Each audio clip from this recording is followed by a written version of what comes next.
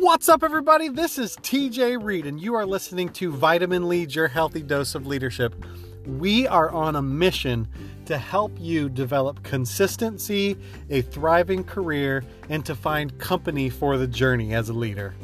Join us and leaders from over 300 cities around the world as we now dive into Vitamin Lead, your healthy dose of leadership.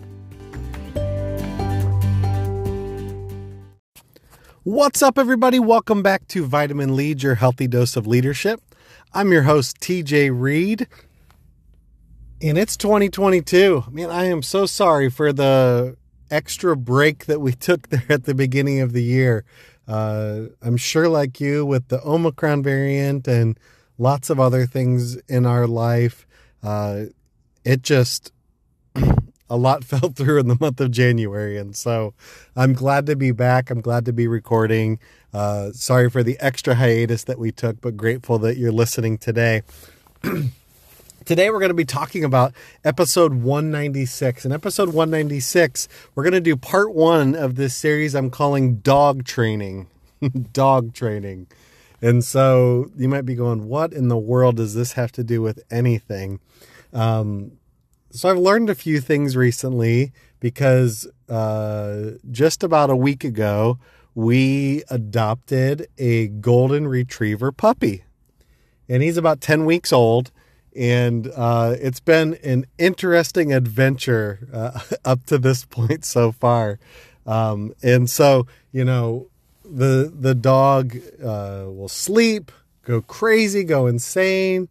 He'll be nipping at our clothes, trying to chase our 5-year-old daughter across the room, all sorts of things. And it's just been a trip. I mean, if you've had a puppy before, you know the middle of the night wake ups because they got to go out, the whimpering, the not wanting to be in the crate, all of those sorts of things. And so it's been really, really interesting.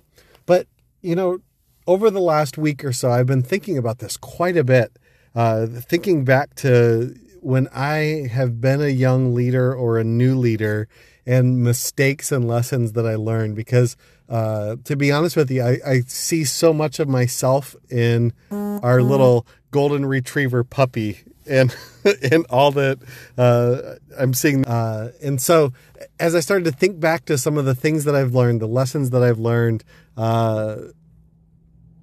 and even as I've seen other young leaders make some of these same mistakes, I thought this would be helpful to begin to process with you, whether you find yourself as a new young leader or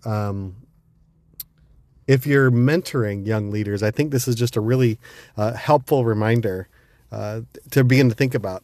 And so today I want to focus on what I'm calling puppy energy. Puppy energy is... For our dog, his name is Luca. For our little puppy, for him, the puppy energy is what interests him, what's in front of him. He'll get down on all fours and start to yip and bark and want to like get really close to us and play around and stuff like that. And he'll do that for these like bursts of energy, these bursts of time. And then it's not often sustainable. Usually about 45 minutes later, he's knocked out, laying down on the couch or something like that. He's yipping around, going crazy, biting at our clothes and all of this sort of stuff. And eventually he just tires out. Now, think back to some of the first times you've been a leader. Does that ring a bell? That puppy energy. Have you ever had that puppy energy as you've taken on a new role? It's maybe sustainable for about 2 months.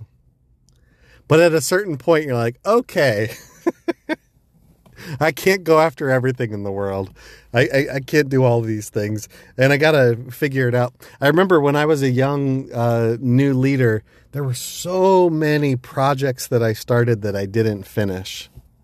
I think that's probably why John Acuff wrote the book he wrote called Finish, because for so many of us, if we're not careful, we have that puppy energy about the things and ideas that we have that we don't actually finish anything and see accomplishments happen out of the ideas we have or the things we're hoping to do. And so I think it's important that we remember as leaders, it's not the ideas we came up with as leaders, but the way we bring them to reality that makes a difference.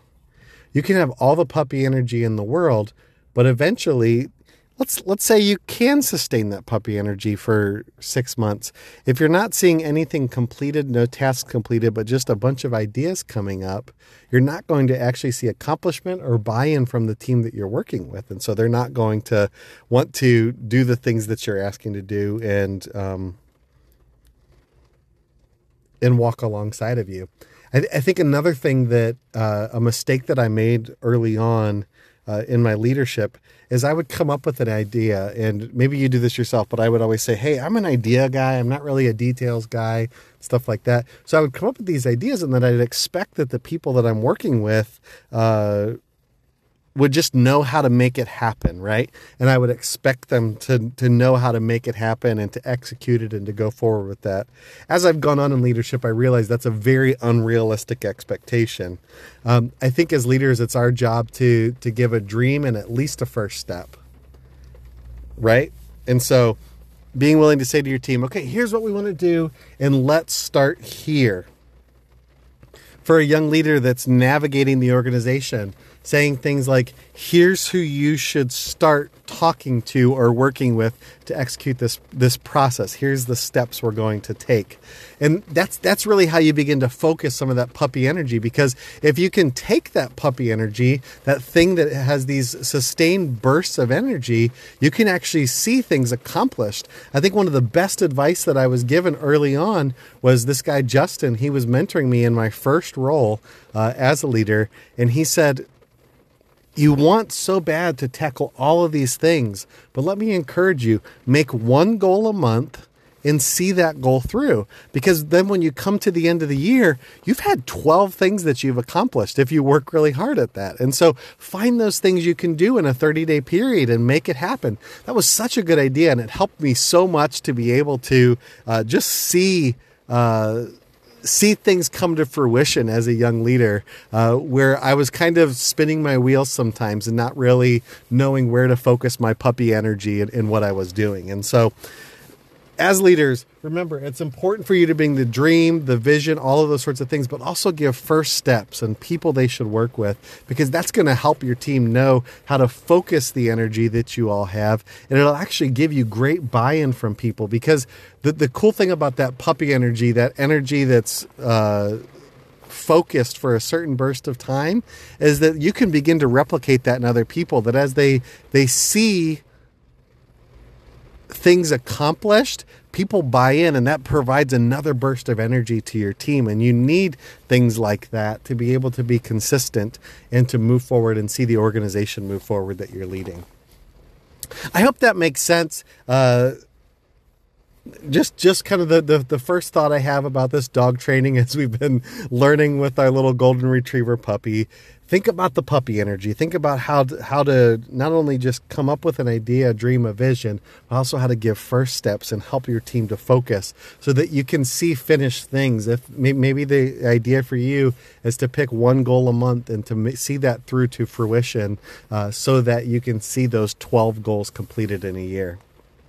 Friends, I hope that was helpful to you. We'll look forward to seeing you next week, and we'll talk again about dog training part 2. So join us next week. Stay healthy, leaders. We'll talk to you real soon.